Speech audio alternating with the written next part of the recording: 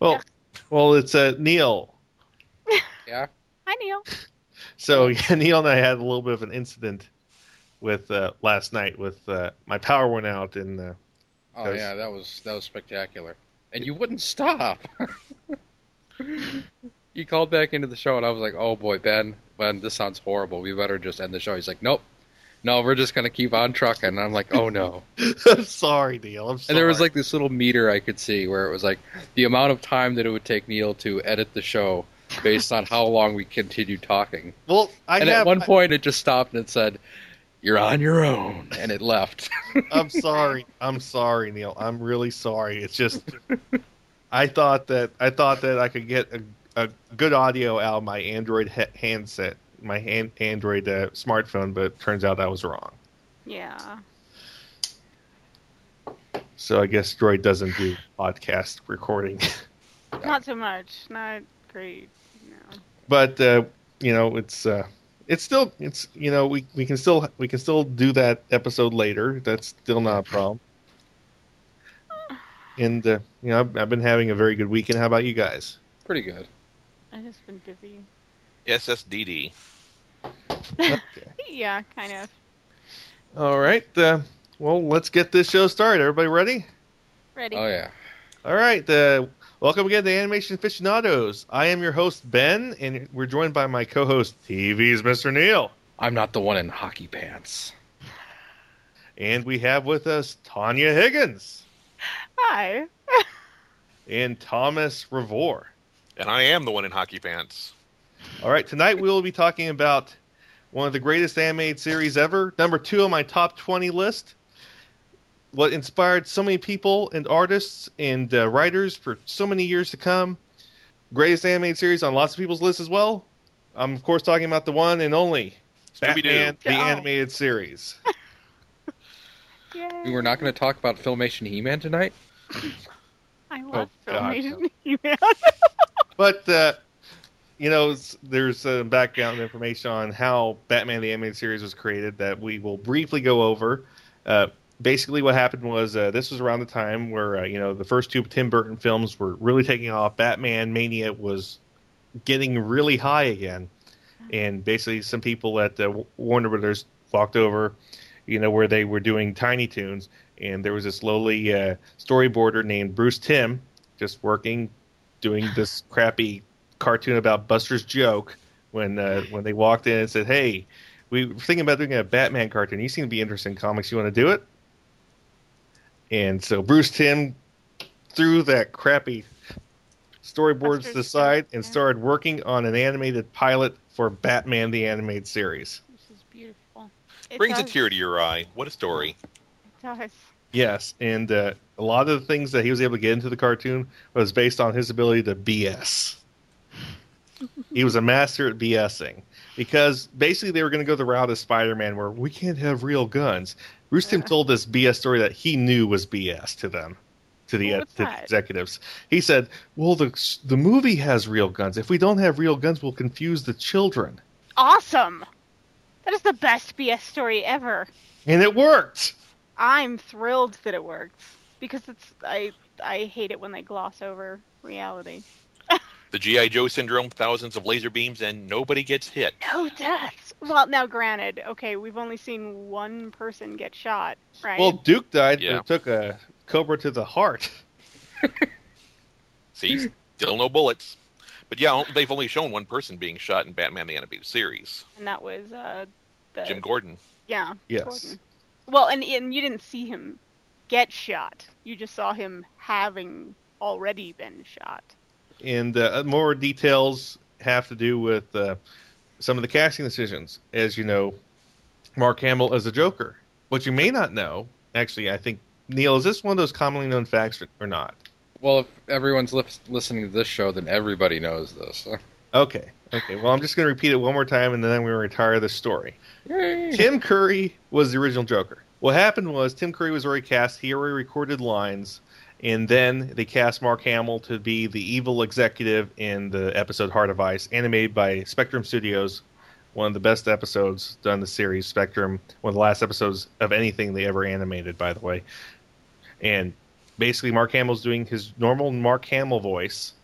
And after he recorded all his lines, Mark Hamill was really excited. And he walks over to Bruce Timm. He's like, wow, this is great. I want to do more. I want to do more. And Bruce Timm's like, well, we don't really have anything else for you. And Mark Hamill's like, no, I can do the Joker. I can do the Joker. And Bruce Timm's like, Luke Skywalker? Really?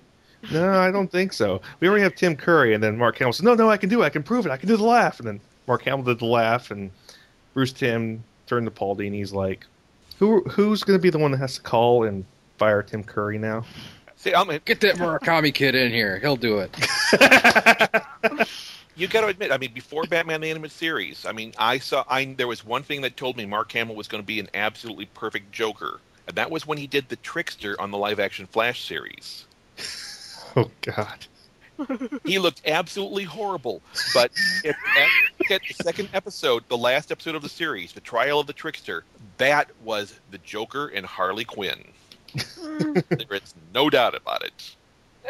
And, like I said, Bruce Timm did a lot of things that were right, especially with the animation designs. Neil, I'll let you take over on this point. Oh, well, coming in from the 80s, I had the horror of experiencing American writers, American animators trying to make overseas studios draw very complex designs. And Bruce Timm was the first one in the 90s to really understand that you can't do that. You have to cater to their strengths and weaknesses. And he made a design of Batman that worked for what he was going to get out of ACOM and TMS and all these studios from Japan and Korea. He could get a consistent style from all of them just by making this very simplified style that was easy to animate and didn't have a lot of shadows and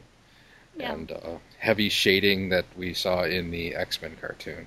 But it was still akin to his style, the style that he used back when he was doing artwork for Playboy. Yeah. Right. So it was still within it was something that he was comfortable with, and he made sure that the studios were comfortable with as well. Right. Well, like I said before, Bruce Timm, great artist. He loved, he studied through osmosis the works of Jack Kirby and Wally Wood. He was a big Wally Wood fanboy. I don't know if you know this or not, but he was a huge Wally Wood fanboy. So that's where that's where a lot of his sexy girl style came from. Yeah, you can see it. Oh yeah. Yeah, and like Neil was saying, the biggest problem was when X-Men was being made. What happened was Marvel Animation, and I call that very loosely, they were sending stuff over to ACOM as if they were sending stuff over to Toei. And they were expecting Toei results from ACOM. And Toei, by the way, did Pride of the X-Men, which is infinitely better animated than all of the Fox X-Men series. I don't want to go there. We already went there, and it was pain. I don't think I can. It was the 90s, and all of us old people were laughing at you. But like I said, it was just amazing what Bruce Timm was basically said. Okay, we need to do a style for animation. This is what it is, and through a happy accident of popularity and not enough studio control at the time, Bruce Timm became the de facto head of DC Animation. I say de facto because I'm sure someone else was listed on paper somewhere, but when it came to actual control and actual quality control, Bruce Timm was the man. Well, Marvel had so many cooks in the kitchen that AVA Rad's name on everything, but I don't think he sat in for a day of writing or anything. Hey, you're a money man. You don't have to. Right. Marvel always had too many cooks in the kitchen. During the Marvel production era in the 80s, they always had this mess of a storyline in G.I. Joe and Transformers, but it was a good way for them to construct a lot of the lore in those shows, but there was just no continuity there. No, It was comic by committee, and that never works. And what I loved was, the first episodes of Batman the Animated Series, the ones that were done by Spectrum, On Leather Wings, Heart of Ice. What I loved was there's a lot of grain here, and you listen to the commentary, and Bruce Timm talks about how much he loves the grain in those early episodes. Yeah.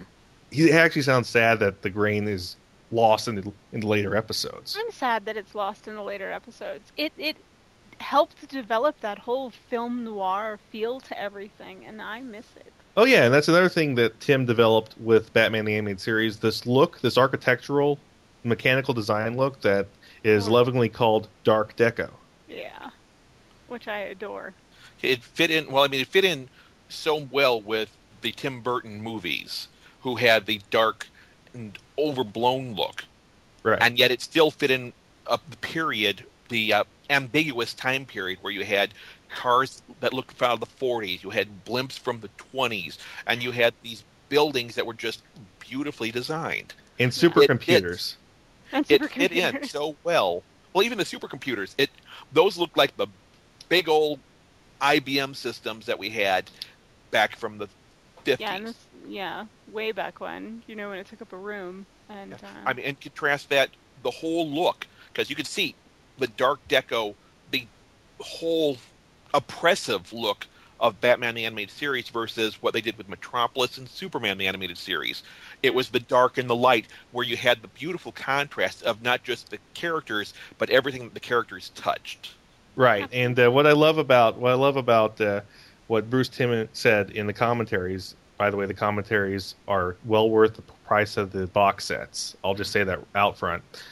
Is they really worked hard to make Gotham City a character in the series. And they did a good job of it. It immediately sets the tone. You know how you're going to feel throughout the series just from looking at the scenery. And, it's important. I think a lot of people gloss over that when they're planning projects, or at least it looks like they have. I mean, we go back to planning by committee. Yeah. Batman the Animated Series had I had always seen it as being attacked from 3 points. They had the look, because it's animation, it's a cartoon. Right. So, I mean, immediately it's a visual medium. You had the sound. I mean, not just the little sound effects, but I mean, they just didn't reach in and pull and have the same 5 people doing every voice. They got talent. Yeah. Oh yes, and the little known fact is a lot of the talent they got originally were from soap operas. Yeah. Yes. Well, Kevin Conroy himself, who is still the definitive Batman.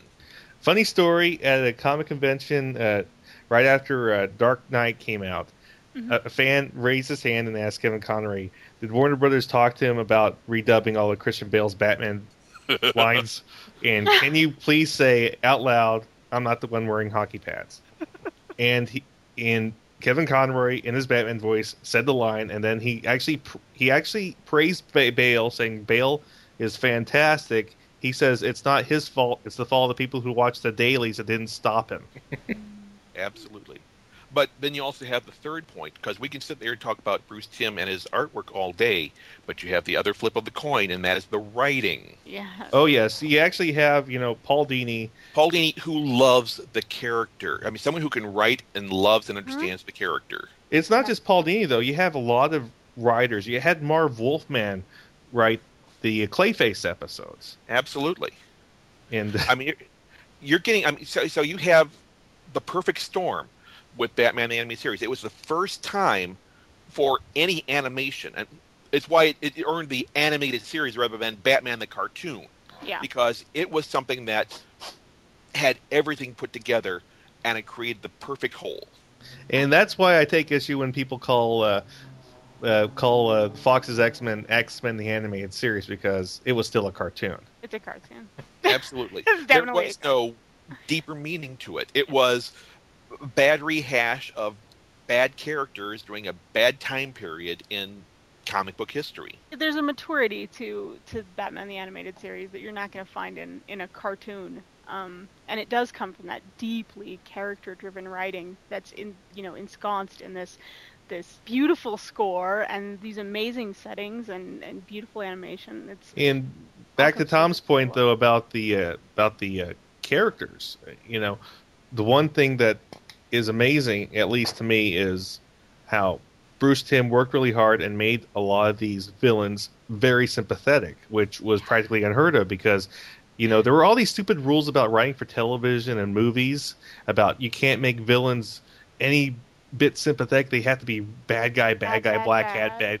black hat, bad guys, and Bruce Timm adds all this depth, in the comic books. Mr. Freeze was just a jewel thief. Yeah. And then Bruce Timm added all these layers to Mr. Freeze and made him a beloved, tragic figure. Oh, absolutely. And that's why I give a crap, frankly. The Batman of the animated series is not a lily white hero, and the villains are not, Satan's minions. Except for the Joker. Even the Joker is a little. Joker has these little soft spots, and you never got to see any of that in the comics. And there are these oddly tender moments and these moments of introspection that you get from him that show that he's probably, the fact that Harley Quinn exists suggests that there's something more to the Joker. So have you actually seen Mad Love? He was basically fucking with her brain the whole time. The entire time. I understand that. I'm not saying he's a golden boy. He's not. I'm just saying you're trying to. No. Of all the villains, Mr. Freeze was the perfect example because to someone of my era, you talked about Mr. Freeze and immediately you think Otto Preminger, another goofy villain with a cold gun, trying to steal the box office receipts of the skating rink. I mean, and here, he completely turned the whole character of Mr. Freeze on his ear. It wasn't someone who was just, Otto Preminger, Arnold Schwarzenegger. It was someone who you felt sorry for. The entire motivation was the love of his wife, who he couldn't say, he tried his best to save, and you got this little pinhead of a manager who decides, we can't afford this. Voiced by Mark Hamill, by the way. Yep. Though, can I say just briefly how really sick I am of that particular storyline? We get it, that the wife is in trouble and the guy goes nuts. Stop it. It was the first, Bruce Timm was the first one to do it, and he was the only one who did it right. And the voice of Michael Ansara, who perfectly fit. I mean, the entire DC animated universe didn't just choose people who were there on the lot. DreamWorks. They got the right people for the right care. I mean, like I said, Michael Ansara as Mr. Freeze.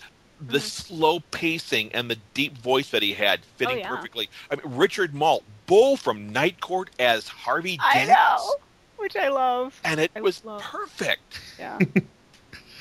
My favorite one was actually an episode where they actually made the Penguin sympathetic.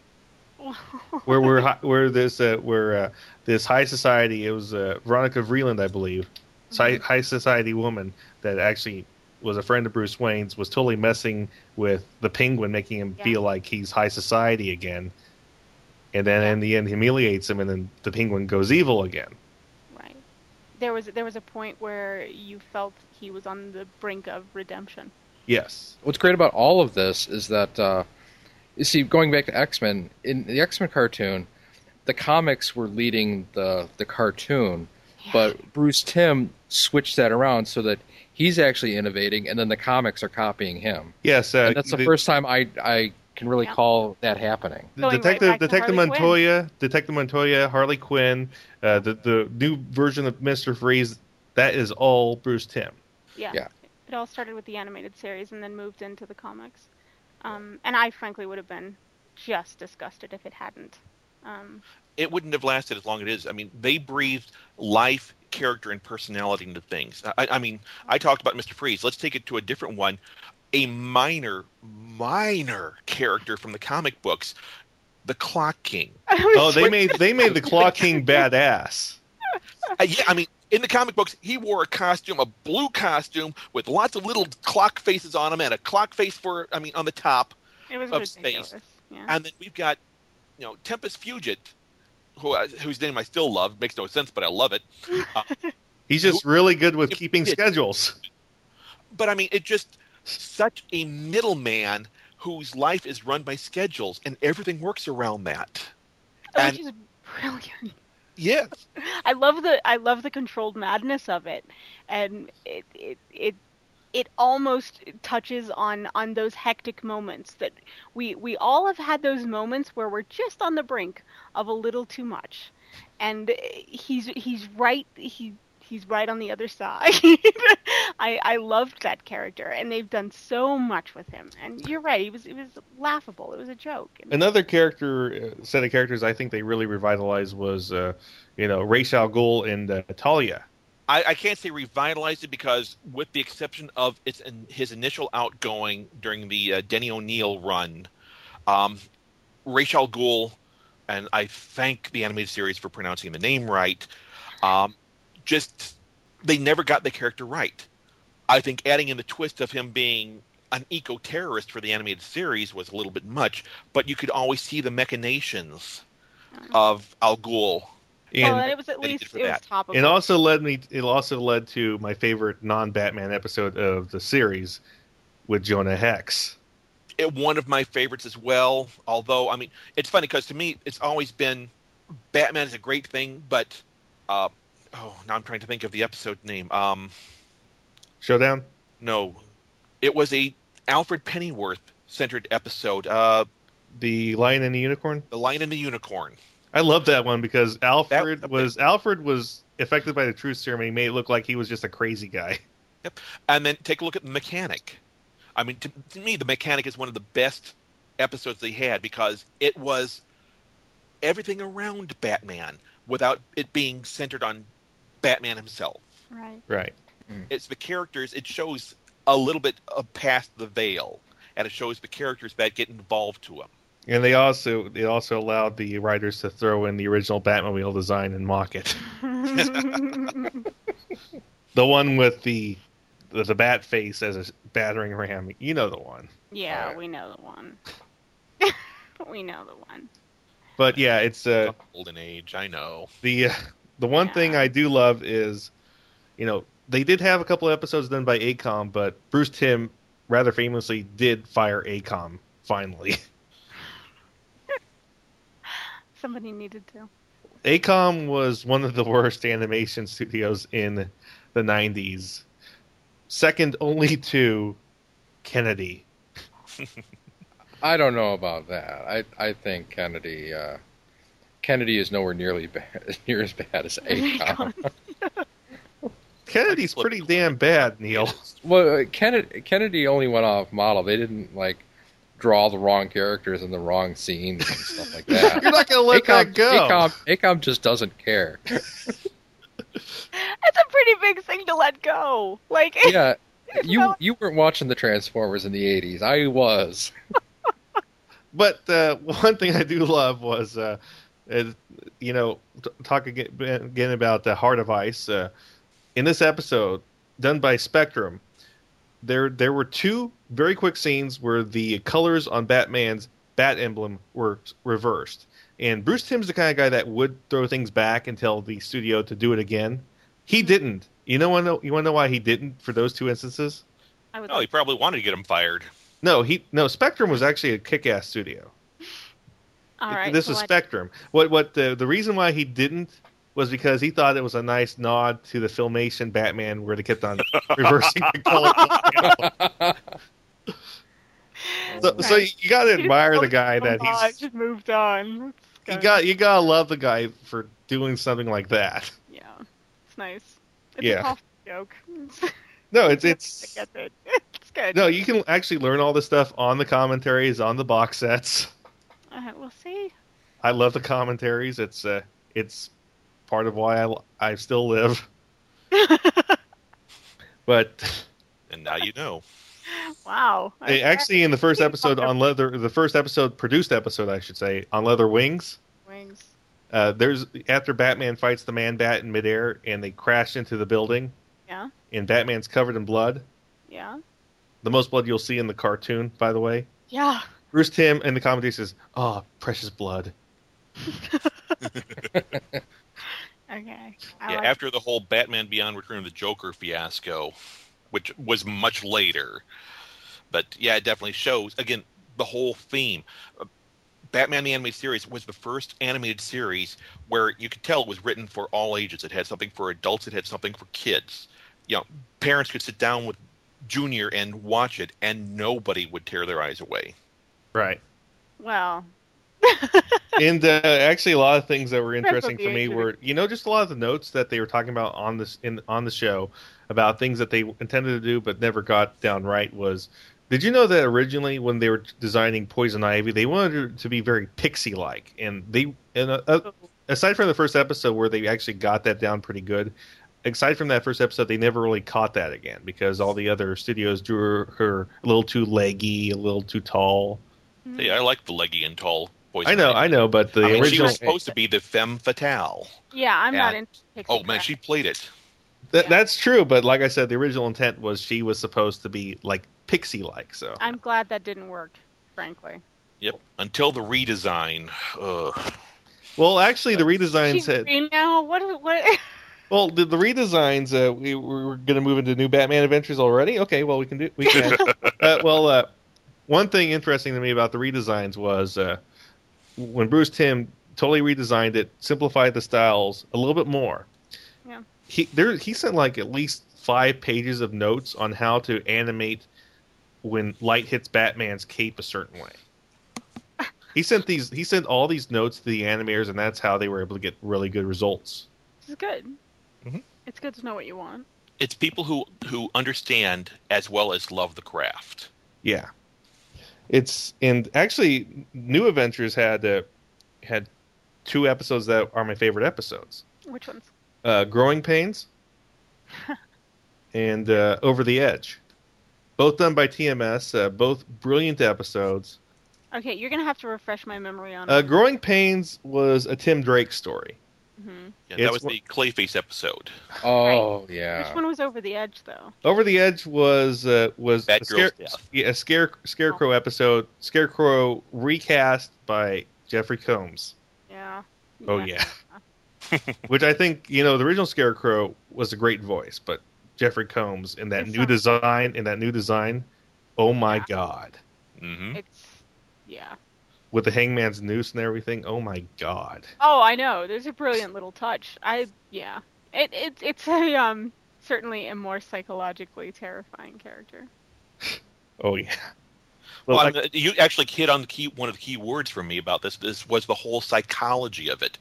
I mean, going back to Two-Face, Mhm. having Harvey Dent as someone who suffers from multiple personality disorder, even before the creation of Two-Face. Yeah. I mean, you got Harvey Dent and you got Big Bad Harv. Stroke of genius. Oh yeah. And Oh, then yes. breaking it off even further when you've got the episode with the Judge. where Harvey created a third personality just to combat Two-Face. Yeah. Mhm. And ends up almost killing himself. And there's a brilliant scene at the end where he's in Arkham and the judges Two-Face, and Two-Face actually keeps on saying guilty. Yeah. Yeah. I think maybe that's half of what I loved about the whole animated series.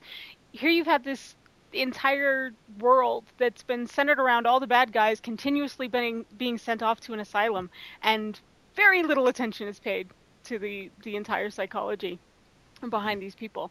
It doesn't make a lot of sense for your main jail to be an insane asylum and then have none of that psychological aspect to the rest of it. And they really did a good job of bringing that all in because it's so character driven. We understand their motivations, we know who they are, and they're creepier for it. Exactly. I mean, we go back to the Joker, whose Mhm. psychology we'll never understand because he wants it that way, and yet he takes a trained psychologist, Yep. and Harley. twists this person, Into a Into- weapon. into his style of weapon. It's And you my get one of the favorite greatest characters weapon there. ever. Oh my god, I'm so in love with Harley. It's not even funny. Yeah. Just this jovial, psychotic little bitch. Oh, Someone who I love enjoys being a psychotic bitch. oh yeah. Oh yeah, from Mr. J. Oh god, I love her. And Mad Love, another great episode. just gotta throw it out there. Just naming episodes as we go along. I love Which was I a love much it. better comic book than it was animated episode. That's certainly true, but I still feel the animated adaptation was one of the better animated adaptations of an existing comic. Yes. And I have to say, this is probably the only time where I've seen a woman literally victimized to the point of madness, and oh, it happens so freaking awesome in the comic books, where I actually approved. Normally I find it, just, here we go again. Chick's gonna go nuts in 3 pages, but no. This one was actually acceptable. No, what I love about Mad Love, there's this whole scene where the Joker is actually going to let Batman go at first. Yeah. And then, totally unpredictable as he is, he's like, wait a minute, I can just shoot you right now. Oh, yeah. Yeah, the Joker, after all these years of trying to kill Batman in an elaborate way, and it's Harley who almost gets him. And if it wasn't for the Joker's ego and Batman knowing about that, she would have gotten away with it. Yep. I love her. And yet you also had on the flip side, because you can see there's the old Harleen Quinzel trying to break out in the episode Harley's Holiday, where she's declared sane. Oh, yeah. I love that episode. That episode was... to have a good day. That episode was so well animated, by the way. And my favorite part is her and Veronica Vreeland actually sort of have this sort of buddy comedy thing going throughout it. And then... Oh, wow. Harley works best with other women for some reason. Yeah, other than Mr. J, her best episodes are the ones with Poison Ivy, where they just play off of each other so well. My favorite line from Harley and Ivy is this, and also this another little thing. Bruce Timm actually had him and Paul Dini as the 2 guys in the car next to them, trying to pick them up. And then Harley says, and here's the paddle. It pulls out a bazooka. But Bruce Timm actually put himself in the cartoon like 6 times. He also put himself in Beware the Great Ghost as the toy collector. And you know what? Good for him, because if you don't love the world enough to want to be part of it, screw you. Do something else. And by the way, Beware the Great Ghost brings back Adam West in a very Batman-esque role, sort of a shout-out to how he was typecast. Without it being a lampoon. Without being cloying, yeah. It was... Great Ghost was a terrific homage to Adam West. Not Batman, but the way that Adam West was. The way that he had a character that people loved that was a bigger than who he was. People. Bigger than who he was, yeah. Now, I will say that you are missing probably the greatest cameo, well, pseudo cameo, in all of animation history. Which one? Legends of the Dark Knight, where Dini and Tim and the others let us know exactly what they thought of Joel Schumacher. Oh, yeah. We talked about this before, and Neil actually got really upset with me about this. Because I mentioned that this kid was so gay. Hey, standing out in the middle playing with a boa. Yeah. The tight rubber armor, and it drives up walls. And then he flipped his hair up while he talked about how the fire was fabulous. Well, we had someone on the show who was very, very, very liberal, and Ben just goes, "Oh, he was so gay," and I'm like, "Oh no." There's a level of gay when even the most liberal person's like, "Yeah, that guy's gay." Okay, well, we've all got our gaydar jokes, yeah. Yeah, you have another LGBT activist on the show. Good job. What is this, like 2 in a row? Or well, no matter what you think about it, I'm sorry. This is that's pretty gay. The guy who gives us bat nipples cannot be enough. He won't even put nipples on Alicia Silverstone's outfit. Yeah. I know. But you also had, again, the characterization. Look at who they got for the voices of the Dick Sprang era. Oh, Batman. yeah. Gary Owens. How can you go wrong with Gary Owens as the 1940s Batman? Oh, how about Michael Ironside? You just cannot go wrong with a badass voice by Michael Ironside. And by the way, a very faithful adaptation of Dark Knight Returns. Yeah. Yeah. Well, it was a terrific. The giant props that they used. You could tell from the look, the style, everything, the bad jokes that was the Dick Sprang era. And you could also tell that this was a great episode because you want to know what happened? People copied it. Batman Gotham Knights, they copied the same episode exactly, except it was worse. Wow. They made gold into coal. Wow. Reverse alchemy. That's all kinds of... a copy of a copy. Where you had something that was a great homage to this, and then you try to, rather than going back to the source material, they just copied the copy, and you're never going to get the same flavor as well. Right. That doesn't quite work. Right. It's by the way, and just as an aside, I think Gotham Knight. Great to have Kevin Conroy to voice Batman again, but I think it's one of the worst of the individual animated features that DC did in a long time, because it's supposed to be a piece of bridge media between Begins and Dark Knight, and it fails in doing that. It brings nothing in between those two stories at all. If you look at it that way, I agree, but I also enjoyed the experiment of having the different looks from anime, some of the great anime directors. Well, that's So well, some the of them the Bishonen Batman was yeah.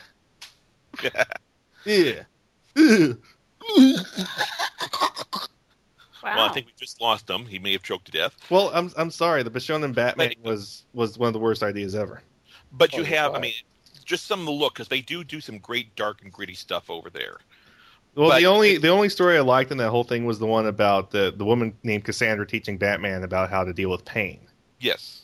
That was the only good story. The rest was, Well, the Deadshot one was definitely, I mean, it could have been anything. It was a way of bringing Deadshot into that universe. But there are different things about it that I liked. But yeah, I mean, we're comparing it to what is considered one of the great things here. I mean, you can't do Batman without immediately thinking of Kevin Conroy, Mark Hamill.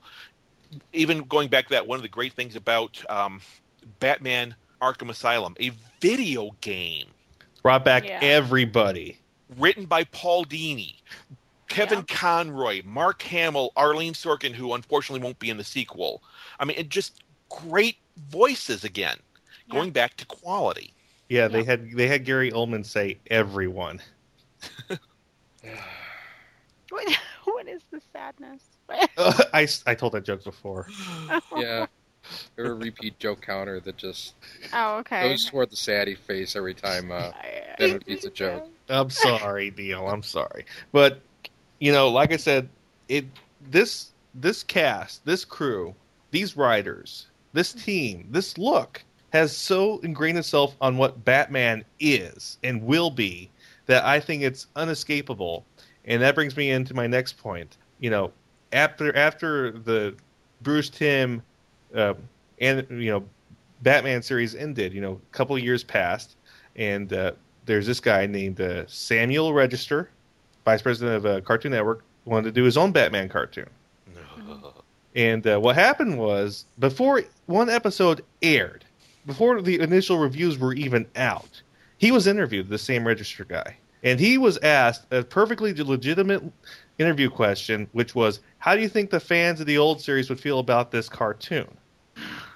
And Sam Register said, my cartoon is meant to appeal to more than 28-year-old virgins that live in their mother's basements. Oh, fuck you. Oh, Well, that line I'm works so sorry. well for William Shatner. I'm sorry. And I think to myself, you are an arrogant prick, and I will never watch a thing that you do because you are an arrogant prick. Oh, 28-year-old versions. Who live in their parents' Nice. And because an episode didn't even air yet. There weren't even opinions out yet about the Crap Man, and he was already attacking the superior product. Nice. So I think he saw what the episodes they produced, and he knew, I'm in trouble here. This is absolute shit. Yeah. And just pulled it. No, it went on for 4 seasons? Yeah. Did it really? Yeah, and Yeah. instead How did I of manage to miss it? Instead of saying something like, well, mine's going to be a different take, or this is going to be a younger Batman, he attacked the fans of the superior product before an episode even aired. I mean, I will give it to the current animated Batman series, Batman Brave and the Bold, which I love because it goes back to the eras that I enjoy, the 1950s, 60s, The 70s Dick Sprang Batman. era, yeah. Well, after the Dick Sprang era. Well, why is it Dick Sprang art style then? It's not so much a Dick Sprang art style. I mean, this is Dick It Sprang. totally is. Now, Sprang was 40s and 50s. This is definitely not so much giant props as it was pre-Batman TV show. So, I mean, even then, it was people who were basing their work off of Sprang, but it wasn't so much Sprang himself. Okay. Okay, I mean, just look at the Joker's face. Joker's face is a lot longer, a little bit longer than Sprang's. Well, Sprang's is a little bit longer. But I mean, they went back to, they didn't try to compare themselves, because you're not going to get better than Batman the Animated Series as for the dark, gloomy, gothic look of Batman. They went to a little more lighthearted series.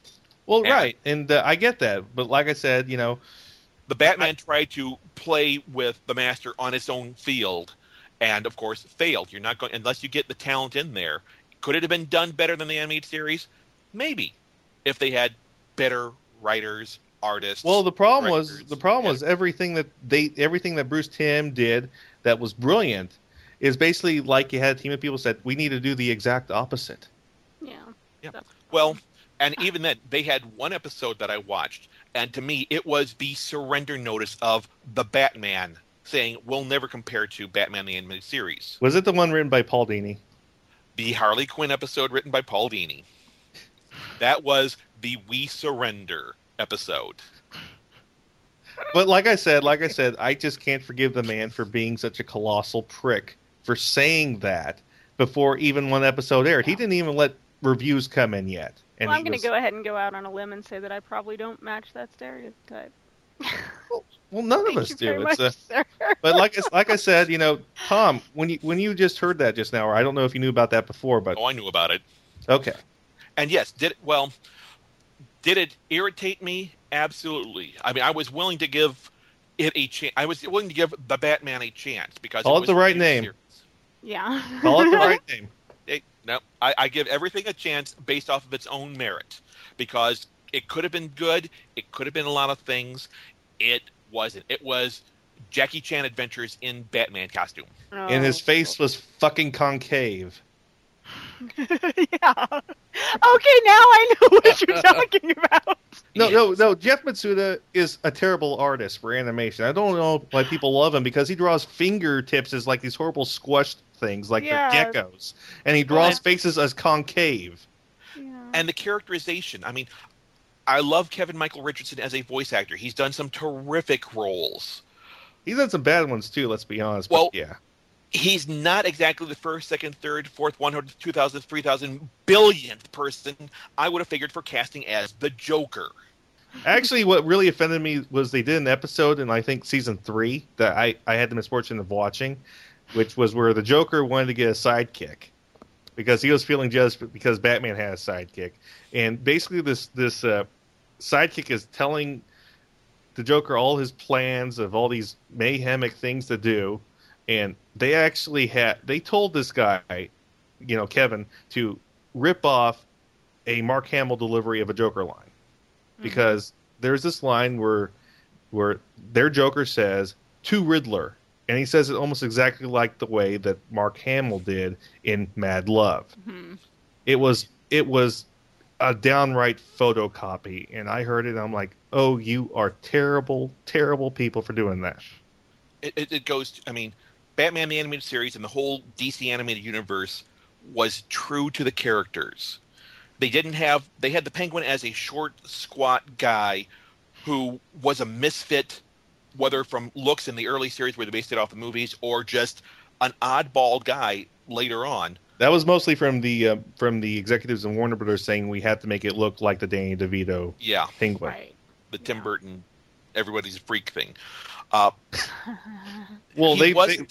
at least they didn't put the scissor hands on Batman. Yeah. And by the way, a little special present for you all. Some Jeff Matsuda artwork that I did some guides just so you can see that I'm telling the truth. I don't know. I'm afraid to open these things now. Yeah. I just want you to tell me that I'm wrong. No, I won't. Because it is. Yeah. I got an argument with someone before, and he says, it really isn't concave. And I'm like, here, I'll show you. Yeah. Actually, some funny things happen with... right now, I'm showing the guys what basically is the artwork from the thankfully aborted animation designs that Jeff Matsuda turned in for what became Spectacular Spider-Man. And this is what happens when you overlay the Spider-Man head over the Peter Parker head. Oh, So, Jeff Matsuda, I'm sorry, man. You suck. wow. Interesting. I mean, not Very interesting. good, but interesting. No, they fired at everything with that second series, and it missed. Everything missed. Everything missed. Like a poor marksman, he kept missing the targets. But again, it also, it read to me, Batman the Animated Series was a series that I, as an adult, enjoyed. where my nephews as kids enjoyed. It was for all ages. The Batman was kiddie fare. Yeah, it was. But at the same time, I never really liked the whole "it's for kids." That means we don't write quality. That's one of the worst. Well, that's defenses part of the ever. problem. I mean, it's where they're talking down to the kids. Yeah. Brave and the Bold, it's quote for kids, but it's written in such a way to where kids can enjoy it and parents can enjoy it. I mean, the first Paul Dini episode with Batmite, my God, genius! Where he gets to go off on the fans and the fans lap it up, genius. Yeah. But back to Batman the Animated Series, one of the things, I understand why Bruce Timm had to do the redesign for New Batman Adventures. Some of the characters fared off better than others. Like I said, Scarecrow definitely got an improvement. But Catwoman, no. Where they went back to the Batman Returns leather Catwoman suit. It didn't work for her. You went from a sexy character voiced by Adrienne Barbeau to, well. Actually, funny story. The first episode of Batman the Animated Series I saw was the first one that they aired. As everybody knows, the first one that was in production was On Leather Wings. But the first one that aired was Cat in the Claw. Yeah. And I was watching it and I was thinking, oh my God, this is awesome. Oh my God, this is awesome. And then there's this one line Batman says on the top of the train when he first faces Red Claw, voiced, of course, by, no one else but Catherine Janeway. Yep, Kate Mulgrew. Yes. Again, perfect casting for a character. Yes, and anyways, Batman says the lamest line ever. I still forget the cartoon for it, but I remember I was a little bitty baby child, and I heard this line, and I'm like, oh my God, that's the lamest thing I heard in my life. Where Batman says, proudly, Kevin Conroy, I'm an equal opportunity crime fighter. Yeah. Oy vey. Yeah, it was pretty lame. Yeah. It was really Neil, what's your favorite memory of the cartoon? My favorite memory of the cartoon?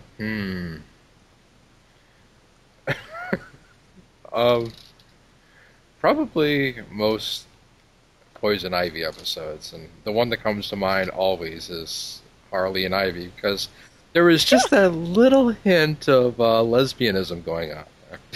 A little hint? That was like jovial intimacy. The whole episode was jovial intimacy. I love the fact that they were hanging out in Ivy's trailer, and they were like dressed in nothing but long T-shirts. Yay. And also, best payoff ever at the end of the episode was when they're driving off, shouting out of the car, "No man can catch us!" And then all of a sudden, their tires blow out. Who's standing there with a shotgun? Detective Montoya. What coincidence! Yeah. Well, and having so much fun with that pair in the Christmas episode. Oh yes. I mean, which was based off of one of the comic books specials that they did, but still, where they just have so much fun being bad. Yeah. Yeah, they really are the best pair together. But like I said, I find that Ivy always plays really well when written with another woman. Even if it's, like I said, even if it's Veronica Vreeland, there was this whole thing where Veronica and his dad, who's like a general in the army, he's chasing after them with a tank, and it's like the most ridiculous thing ever. Holly's Holiday. Like, it's such a ridiculous episode. I mean, the payoff in the end was where Harley actually full out French's Batman. Yep. And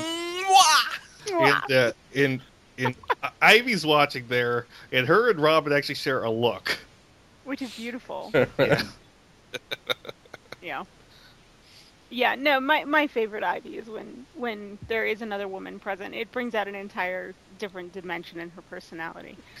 See, I'll say my favorite Ivy episode, not including the Two-Face episodes. Or, excuse me, not the Two-Face episode, but the first one where we meet both her and Harvey Dent. Where she's... And by the way, brilliant to bring in Harvey Dent. Bring in Harvey Dent as Harvey Dent for a couple episodes before doing Two-Face. Brilliant. Oh, yeah. But it's the one where she tries to have the, quote, the perfect family, where she's allegedly goes straight. Oh, that's and in really her twisted sad mind, she had what she wanted, and she still couldn't do it right. Yeah.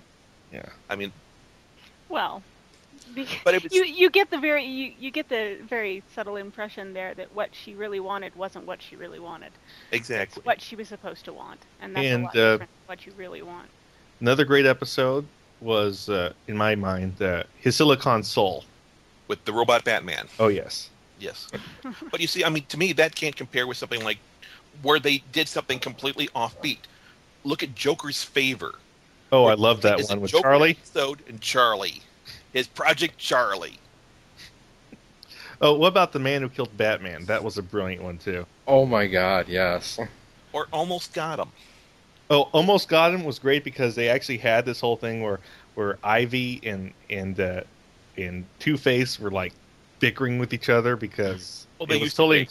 totally in continuity about that. Yeah. And By yet the the way, one the commentary for Almost Got Him reveals some very startling things about Glenn Murakami. Oh. Where Bruce Timm outright says, and I think Glenn is actually in this commentary as well. Bruce Timm outright says, "We almost didn't hire Glenn because his portfolio sucks." Nice. And he talks about why the only reason they hired him was because he could draw strange alien creatures. Okay then. There's something to love about the man who's so candid about that, you know? Yeah, a little chutzpah is admirable. Now, for all the credit that I do give him, animated series did have some clunkers. Of course, yes. I mean, I'm sorry, Tiger was a clunker. Yeah, that was totally, Island of Dr. Monroe gone wrong. And Terror in the Sky, with the return of Man-Bat, or Woman-Bat in this case, that was I thought that clunker. was a nice epilogue, not a perfect epilogue, but a nice epilogue to On Leather Wings. It just didn't work for me. Okay, I can understand that, but I'm just saying that personally I thought it was a nice epilogue. But of course it's nothing compared to There's a Batman in My Basement. I like that episode. I thought it was just it focusing on characters other than the main ones and building the environment around them. Seeing kids who are in the Junior Detective League stories have worked since Encyclopedia Brown. But there's a reason why there's no current Newsboy Legion comic. Yeah.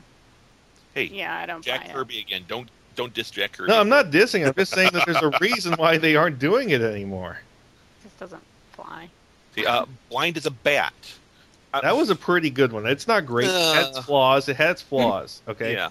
But if like I said, if you take the worst episode of Batman the Animated Series and put it against the best episode of Spider-Man or X-Men, Oh. there's no contest still. No. Yeah. No, absolutely. I mean, you have to dig in. You have to really dig and like grab the best episode of Gargoyles to go against the worst episode of Batman to get some sort of comparison going. Yeah. I'll disagree with you because Gargoyles, on a whole, was very close to Batman because it had themes running through it that you would never expect. I'm just saying the Gargoyles is the closest thing you have to grab before you can start making Right. comparisons. Before you could get anything outside of the that DC you animated could universe. compare. Yes. Yeah, if you were even going to try and make a comparison that was in any way fair, you'd have to pull from Gargoyles. Yeah. Yeah. And like I said, that's sort of like saying we give up, we can't touch Marvel anymore, we have to go into Disney. Which is right now the same Ouch. thing, but I digress. Yep. Well, it's funny because now that Disney is merged, or Marvel has been bought out by Disney, the Avengers cartoon series is good. They actually finally have a good Marvel animated series. Yeah, but the art style is such a timitator, though. Well, hey, Uh, good artists borrow. Great Yes, but artists. I just see a lost opportunity because X-Men Evolution had such a great style that was both simplified for animation, but so uniquely not Bruce Timm that Yeah. that could have been the Studio Marvel look. They lost an opportunity there. That's what I'm saying. right, Oh, a branding opportunity. Absolutely. And now they have a style that's so obviously a timitator. It's 2 for 2. No, we're actually going to have an episode scheduled called Timitators about people who try to copy the Bruce Timm style. Oh, well, holy hell. That's going to be a long-ass episode. We've had long-ass episodes in the Oh, yeah. past.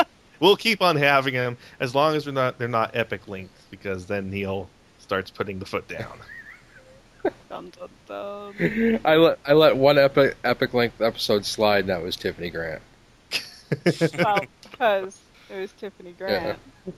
there was an excitement level around that. That was probably the biggest buzz I think I've ever gotten from posts and tweets. So. Nah, fanboys. Hey, Well, I love me some fanboys. Some of us need to make a living. Don't diss the fanboys.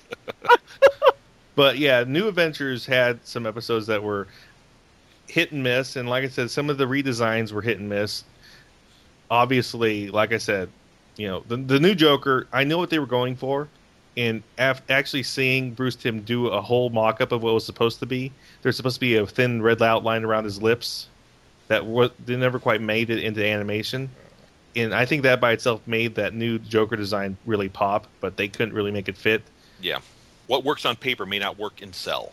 That's true, but like I said, at least what they had in Cell was at least animatable and consistent. Yeah. It still looked good, unlike, say, the Mad Hatter, who did make the transition well.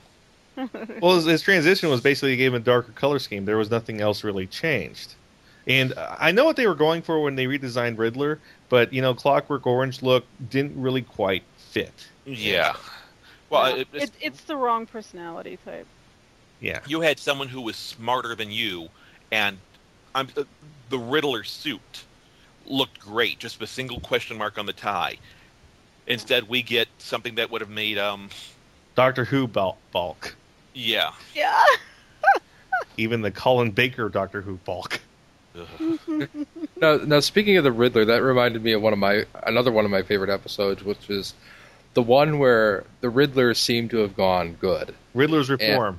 Yeah. And at the end of the episode, he basically just traps Batman in a warehouse. No riddles, no nothing. He just traps him in there and sets off a time bomb. And no way out for Batman. Yeah, no way out for Batman, and the whole building explodes. And then Batman just comes back, and he's like, "How'd you do it?" And Batman was like, "I'm not going to tell you." And he's going crazy, like, "I need to know. I need to know." Well, that explains the new outfit. He's like, "That's not fair." But he lost it. the first Riddler episode was I love great that too. The first episode. Riddler episode was great too. If you're so smart, why aren't you rich? Was the name. And I just love the fact because Batman basically cheated in the maze. Don't play by their rules. Yeah, it reminds me of a line from the comic book. It's were you just cheating? And Batman clarifies, winning.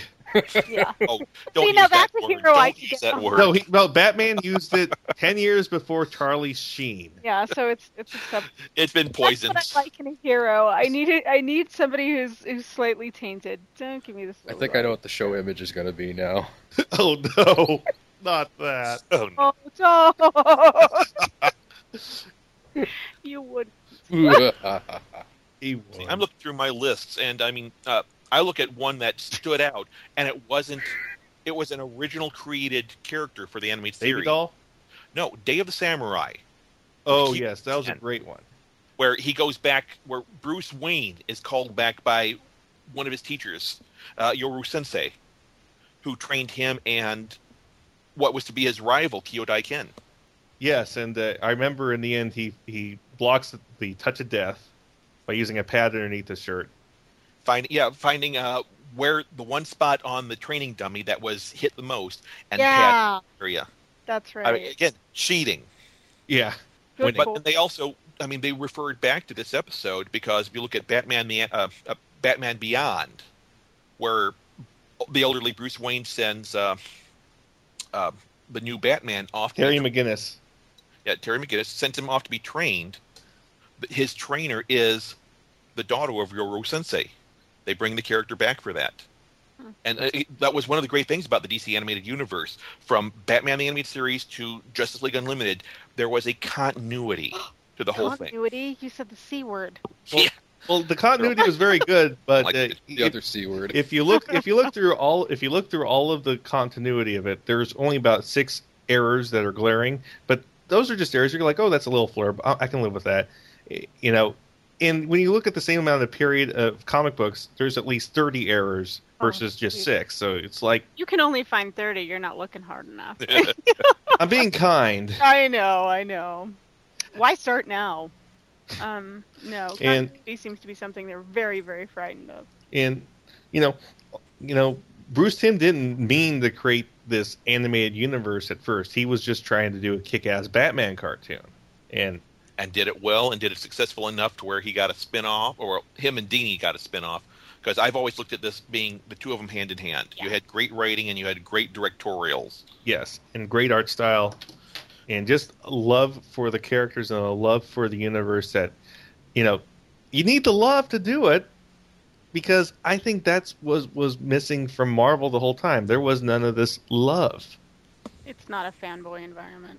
I don't think it's much as a fanboy environment, but it's just so amazing to me because, like I said, Bruce Timm is this amazing guy, and it's New Adventures had some good. He's excited about it.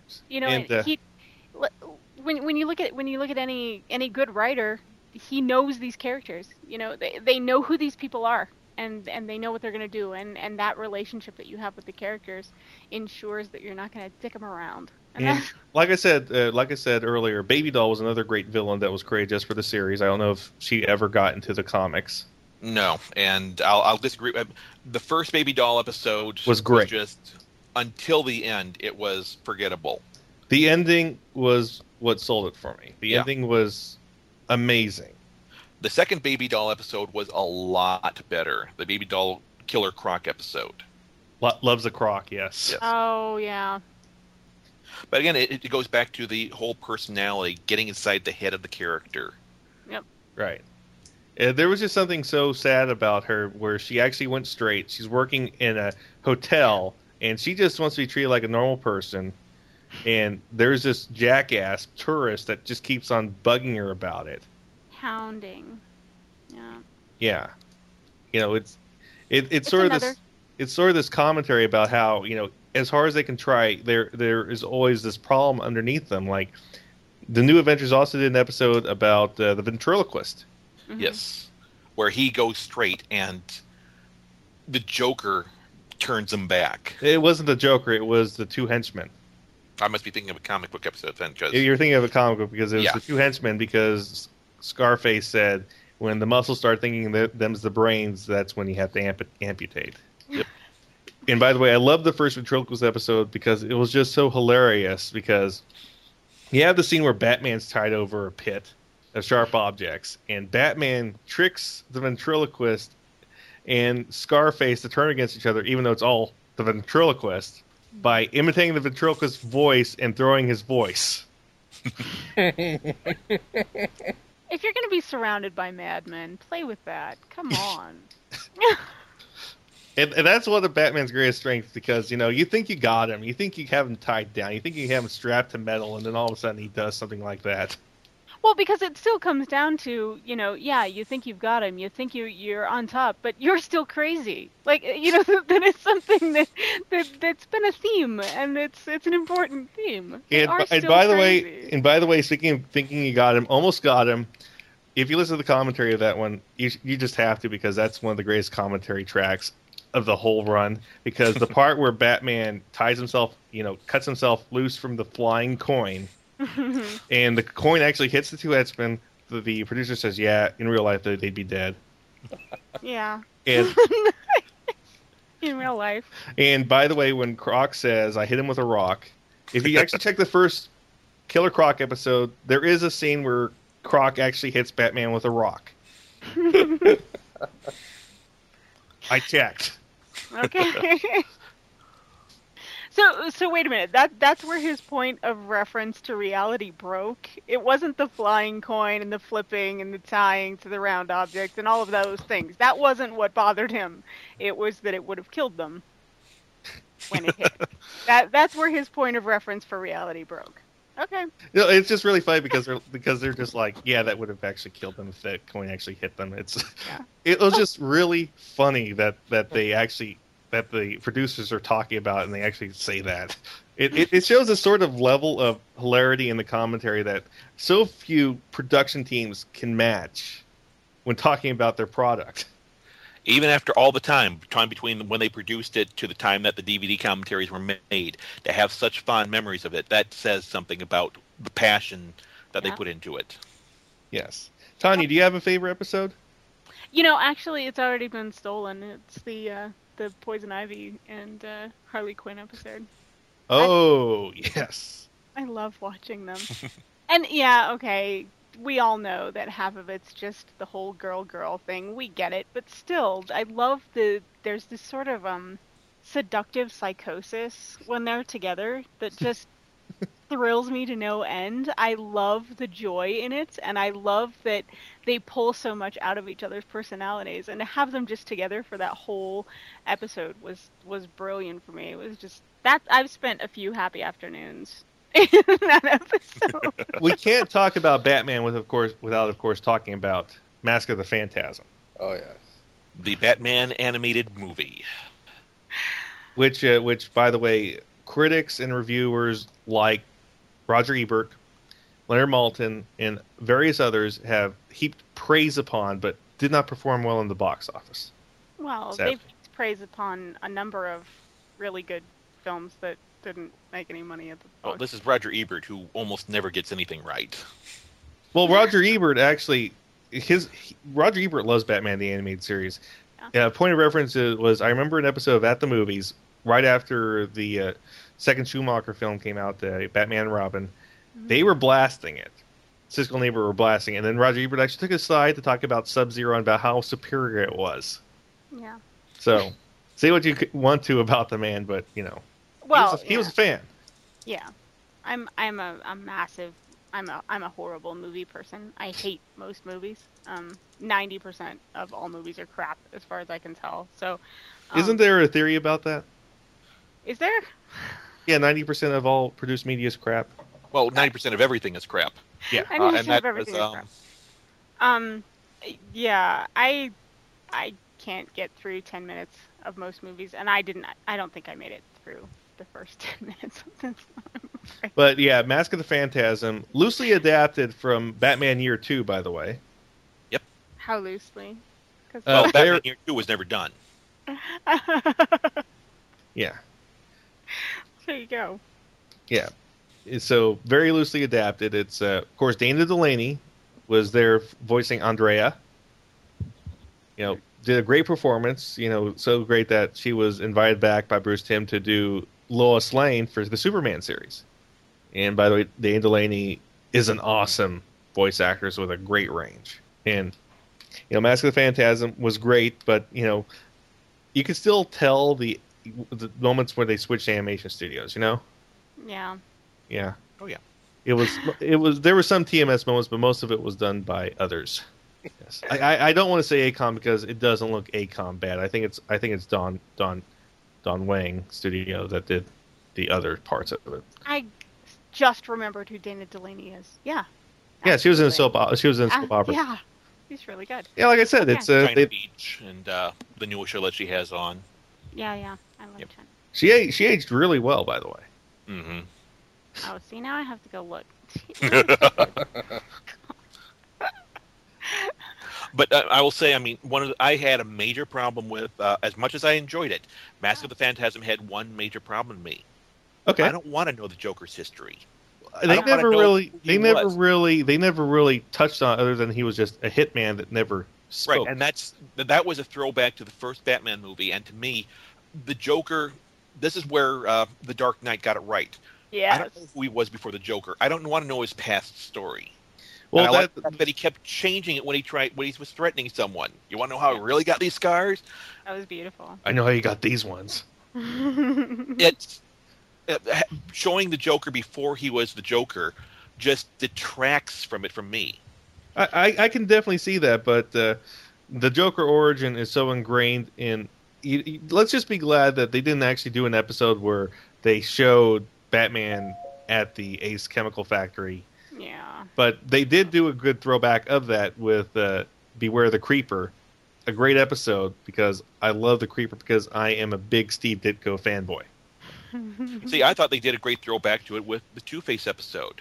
Yeah. Because, I mean, they basically combined the Joker, the Red Hood's episode, origin, with Two-Face. That's certainly true.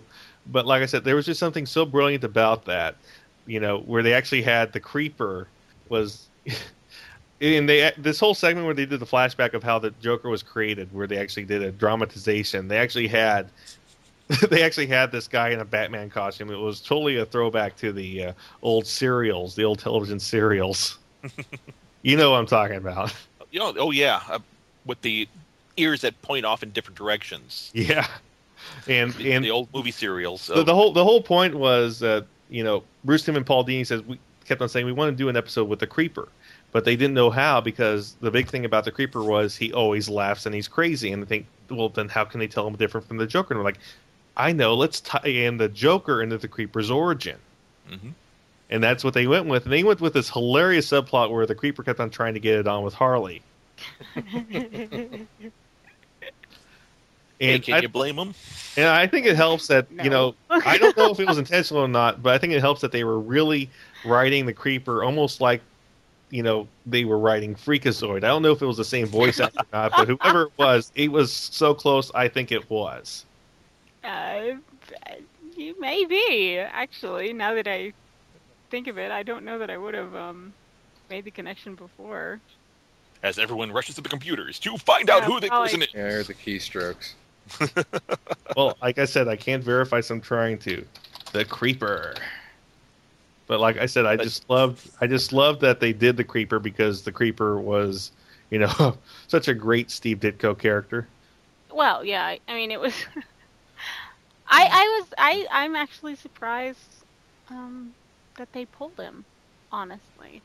And I wouldn't have thought that, how do we differentiate him from the Joker would have been the biggest problem. Okay, let's see. Jack Ryder was Jeff Bennett. Okay, it's. So, I could see them just having Jeff Bennett do the Creeper as well. He did not do Freakazoid. Freakazoid was voiced by someone else, but he did do voices on Freakazoid. Oh, Paul Rugg did Freakazoid. That's. They just have a similar range when they do Crazy. I think you're running down a lot. It's. Come on, Neil. You can back me up on that, right? You've lost Neil. I don't know. I never really thought about that. Neil, you follow voice actors closer than I do. Yeah, but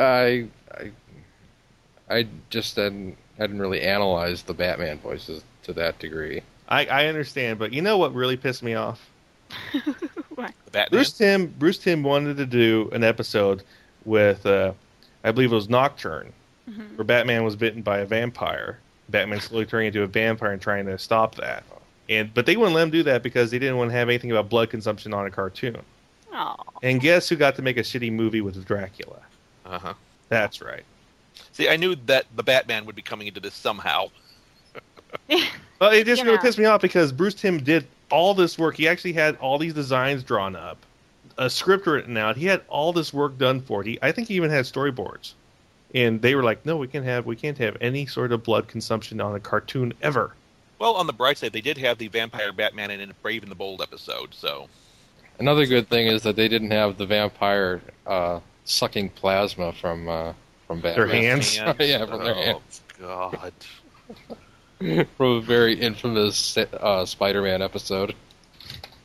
Must have plasma! Series of episodes, if I remember correctly. Oh, Because plasma contains so much nutrients. Yeah. the Neogenic Nightmare Part 37. Oh, boy. But like I said, Bruce Timm had this whole idea written down. He had everything down.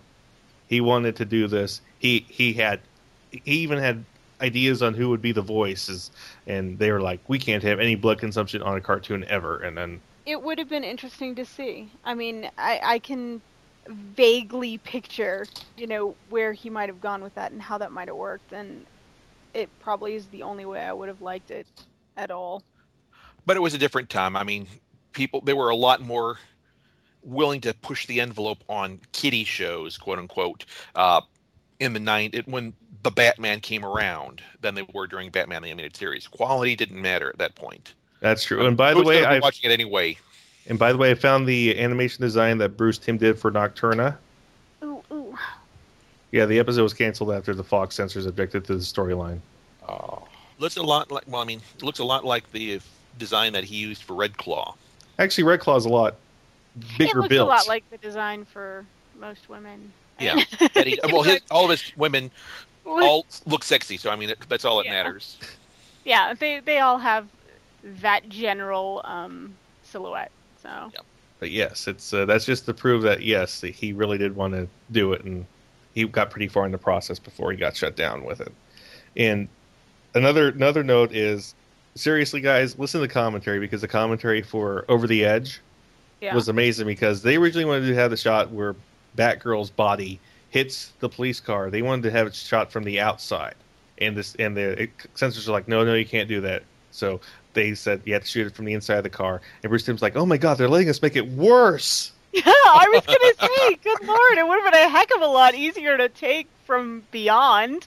No, you get to be right there. Super cool. Wow. Good job, censors.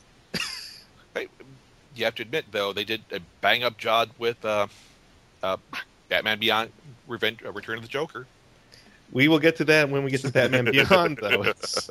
But like I said, it was just amazing, because the commentary just reveals how much Bruce Timm was. Some people say that the dog wags the tail. Bruce Timm was totally wagging the dog. Yeah, and good for him. It needed wagging.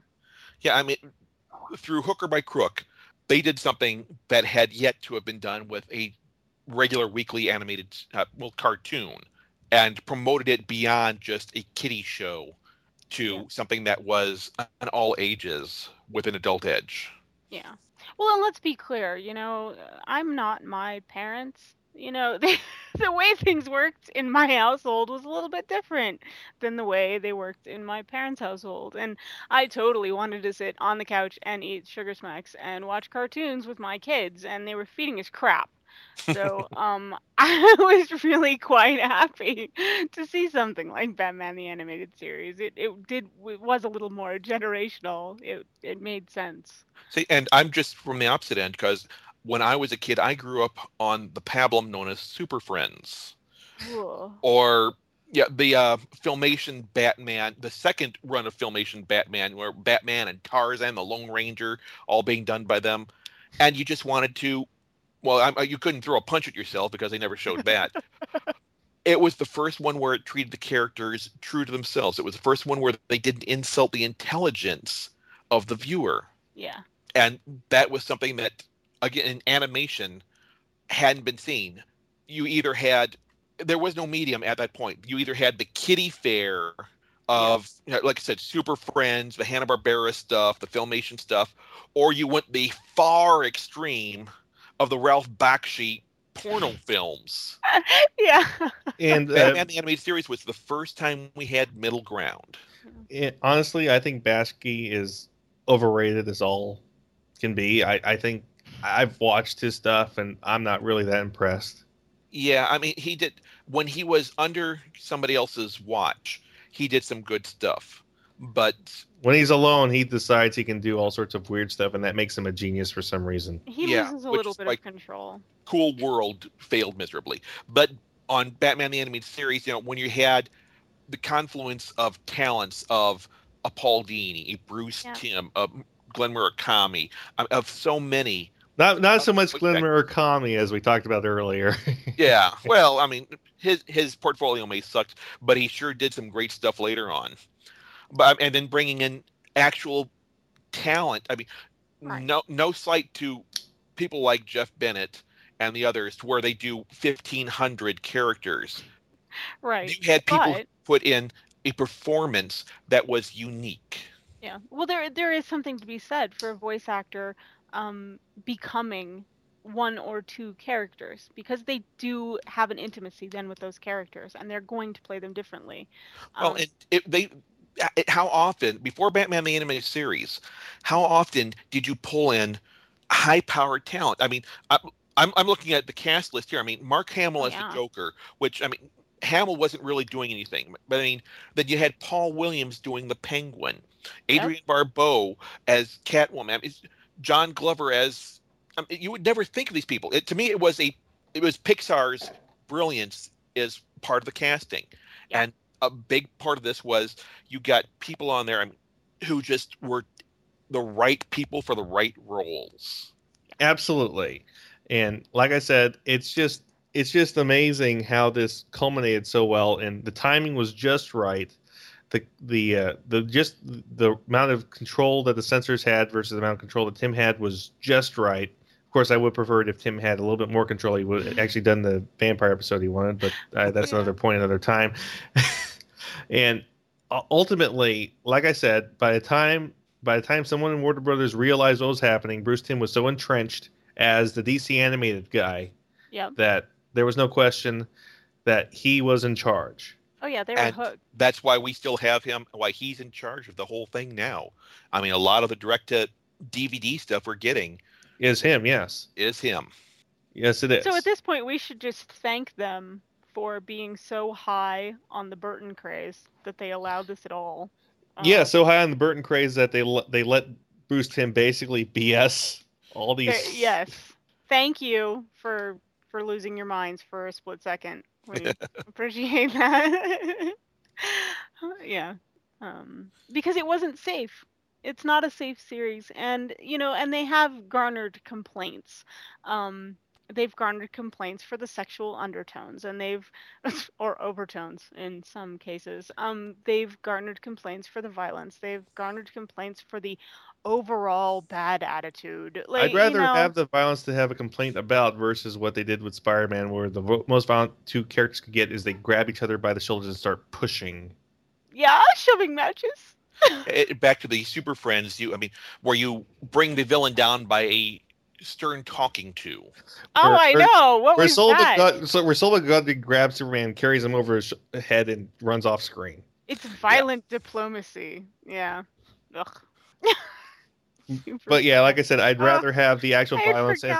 I'd rather have the complaints versus having a team that is so lily-livered and cowardly and just so about what's safe that they make one of the worst superhero cartoons of the 90s. Oh yeah. Well, no, and I mean, I appreciate them taking that risk. Absolutely. I'm glad that they suffered through the complaints and, just long enough for it to be too popular for them to turn around and run with the tail between their legs.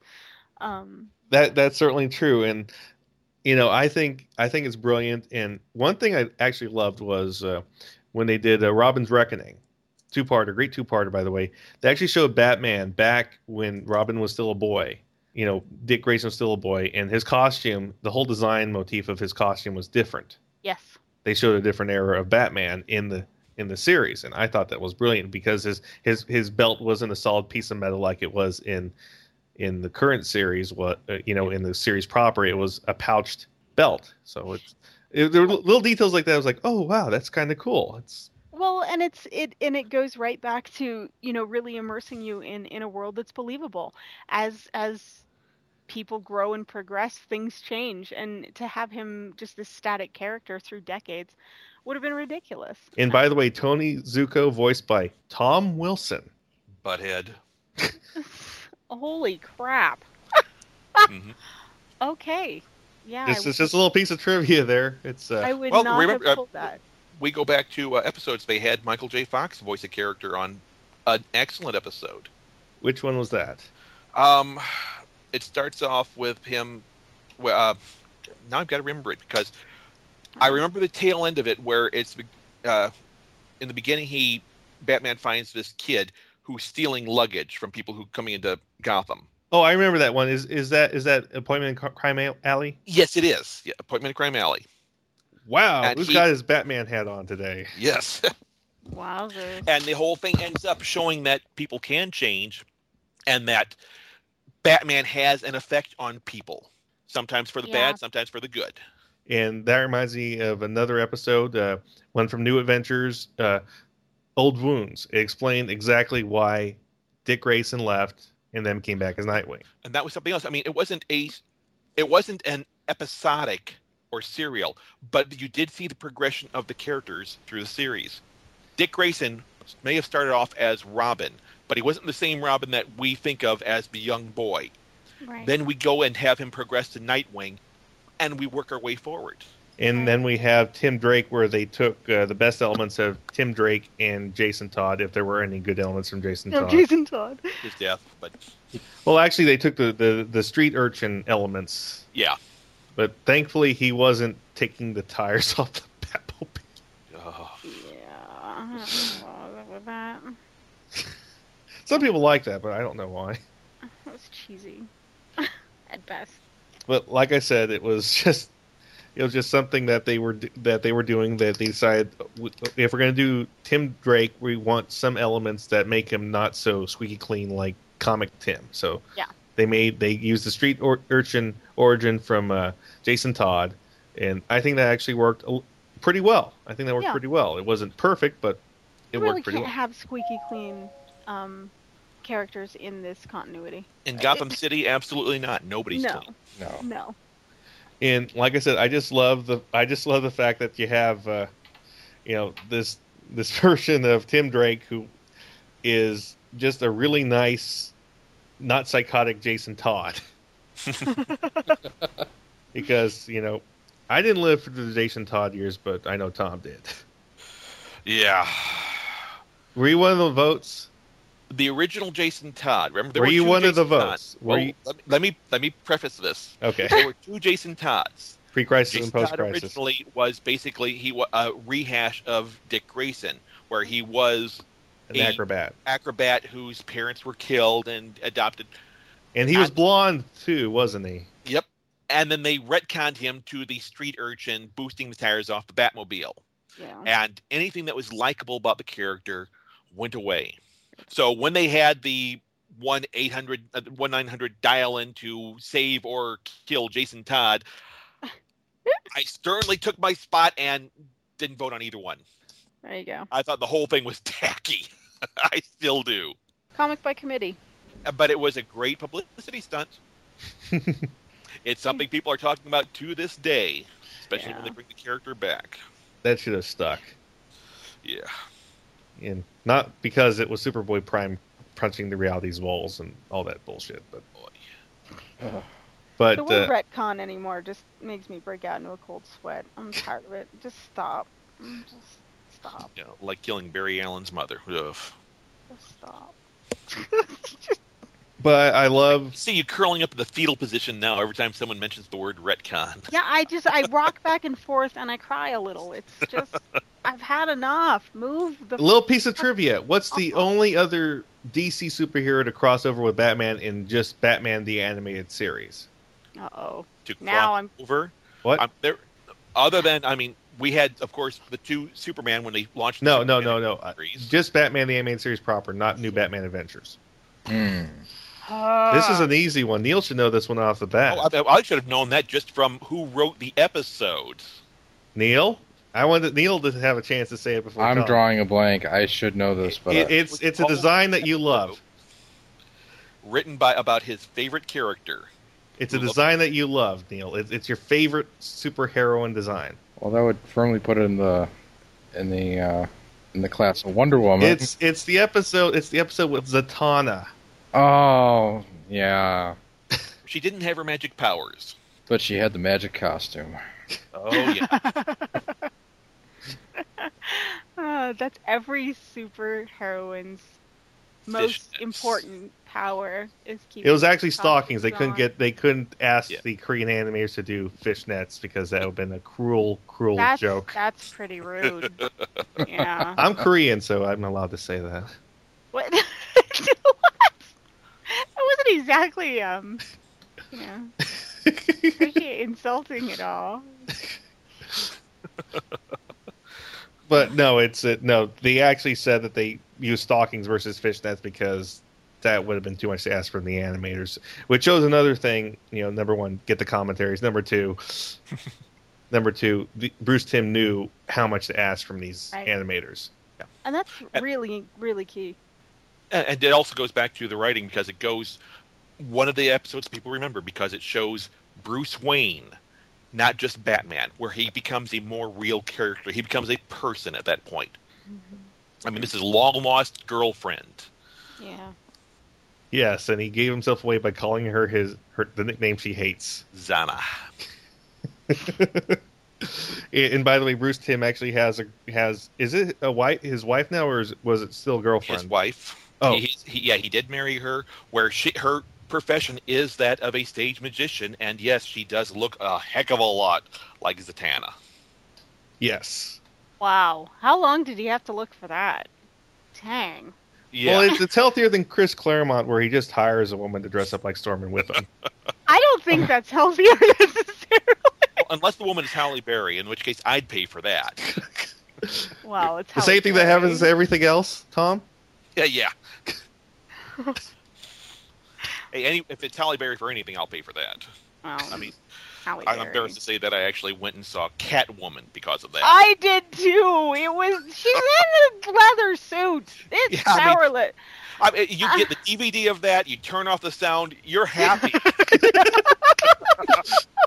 Forget the storyline, just watch her. So at least we understand where the powerless line is drawn, and that's pretty much that would be the line. Yeah, right there. Found it. Well, you know, if it's not a unitard, it doesn't get my buy. Yeah, I'm actually a little more of a Zatanna fan. And you know, back to the Catwoman design in Batman the Animated Series. Oh my God! Wow. Mm. The original one, absolutely. Yeah, the original one. On. I mean, granted, that was because of the second movie. I mean, Yes, but I thought that was actually quite brilliant. Yes. I mean, she was just gorgeous. And speaking of women working together, what about her friend Holly? Which I think appeared in 1 or 2 episodes. After that, kind of just. I know, Shut but there up. was she has a best friend named Holly that lives with her. Mm-hmm. That's actually a throwback to Batman Year One, where Holly was where they're prostitutes and Catwoman's actually a black prostitute. Yes. Yeah. Yeah, there's a lot of Subtext. subtext. What an excellent word. Yeah. Hey, they use it enough I was with gonna go. Xena, There's though. a lot of there's a lot of lesbian love from the animator, or from not from the animators, but from the writers. Well, Bruce Timm did an issue of Tom Strong. It's a very famous issue of Tom Strong. He actually drew. It was awesome. It was nothing but jungle girls in bikinis. Well, yeah.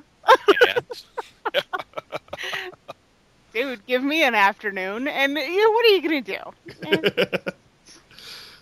But I love that. I love that about Bruce Timm. He's just he is just such a character, and he's just so awesome. He is totally one of the guys. well, I mean, that's the same thing about Paul Dini. Paul Dini is a fanboy. There is no two ways around it. He is a fanboy. And, He admits he's a fanboy, and you gotta love him because he's a fanboy. and by the way, we did name most of the cameo appearances Bruce Timm did as himself in the series. Do you know what the last one was?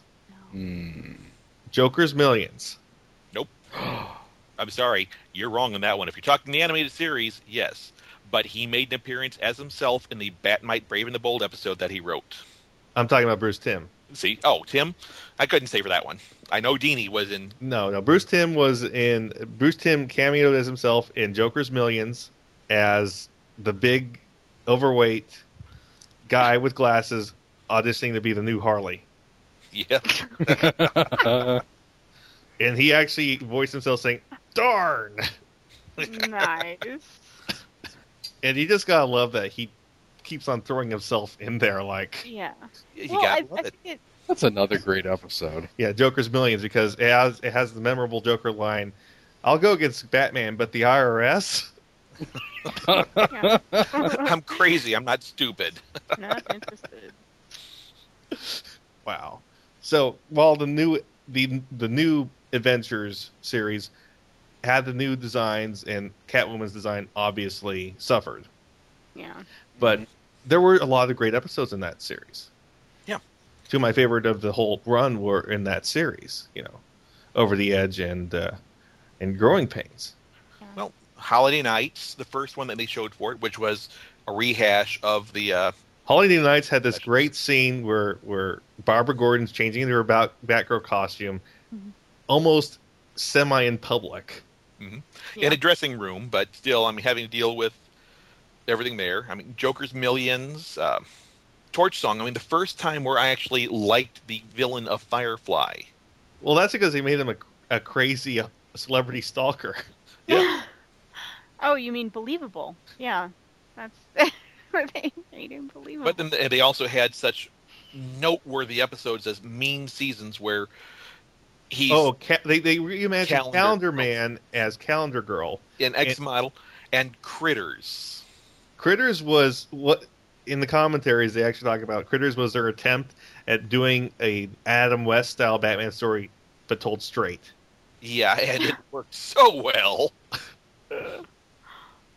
But yeah, back to Mean Seasons with Calendar Girl. Wow, that was another episode done by TMS. And by the way, that shows where the giant dinosaur came from. That's in the Batcave.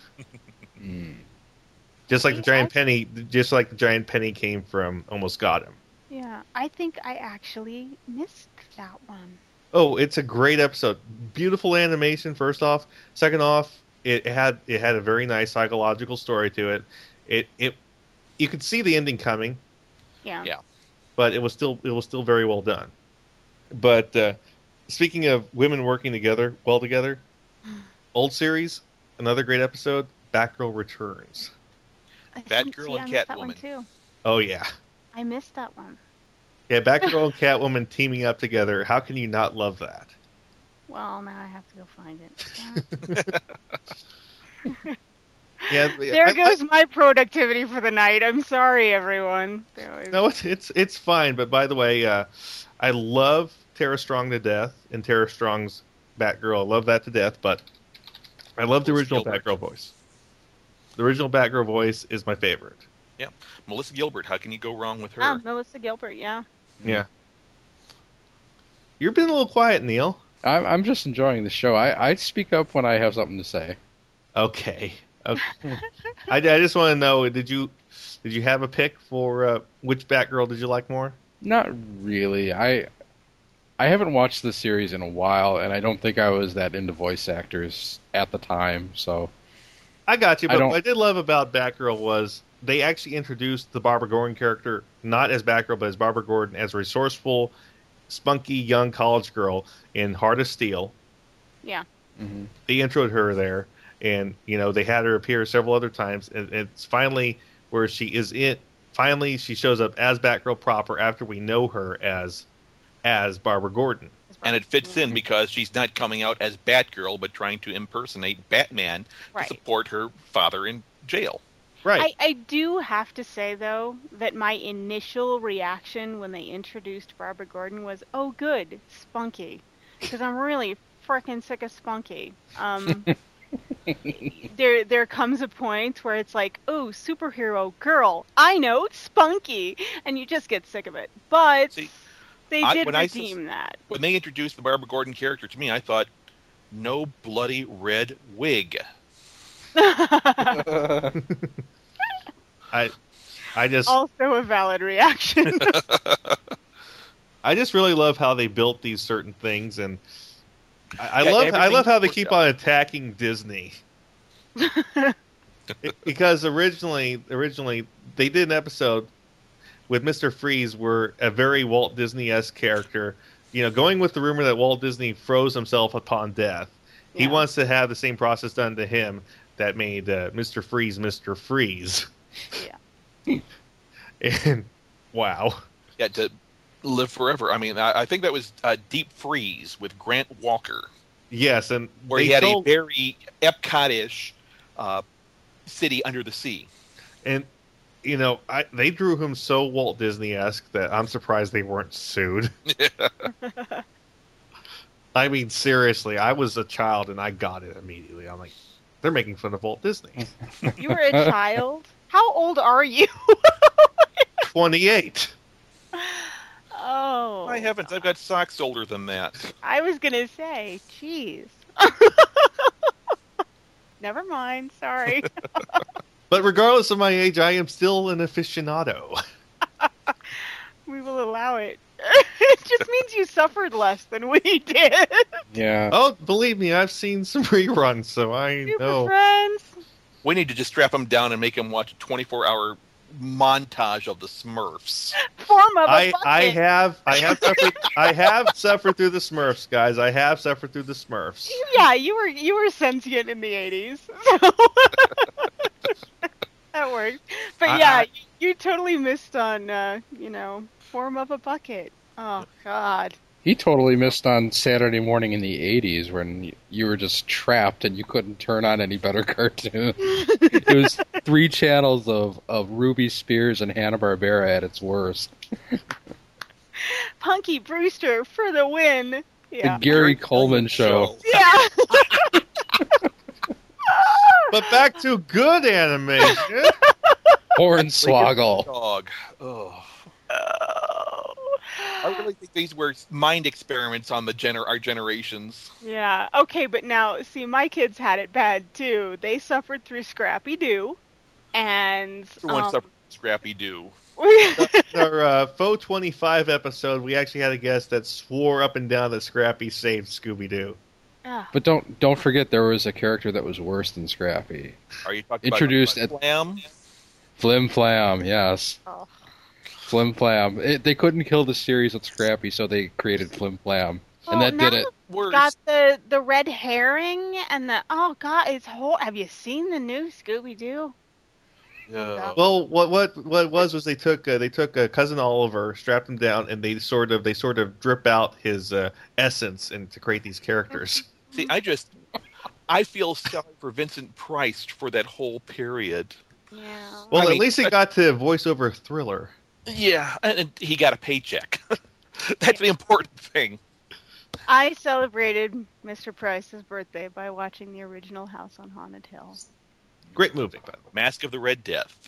Brilliant. Okay. And, of course, all of the flies. All of them. The Cask of Amontillado. Beautiful. But moving back on Batman. A digression on this show? Never. Well, actually, this is the least digression we've had so far, Neil. That's true. We, what's the funniest little behind the scenes note for you, Neil, about Batman, the animated series? God, I think you've gone through them all. I'm sorry. It's like, wait, there are still notes? I just love all your little stories about watching the commentaries. I don't have the commentary, so I can't really come up with one. So, I don't know. That's why you buy the box sets, Neil. Yeah, I need to get those. And one thing I have to be honest about was Christmas with the Joker. Mm-hmm. Oh, heavens. It's totally an ACOM episode. And even with Bruce Timm doing his best to help ACOM, it's still an ACOM episode. But it did give us, the whole run of the Joker loving to be on television. Yes. That was a running thing throughout the... Validation whore, yeah. Yep.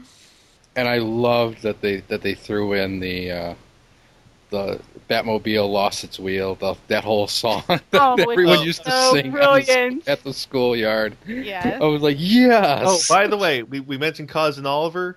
Remember in the Baby Doll episode, they said they brought in a new character called Cousin Spunky, who was a blonde-haired with a bowl cut with glasses that pushed the Baby Doll's face into a pie.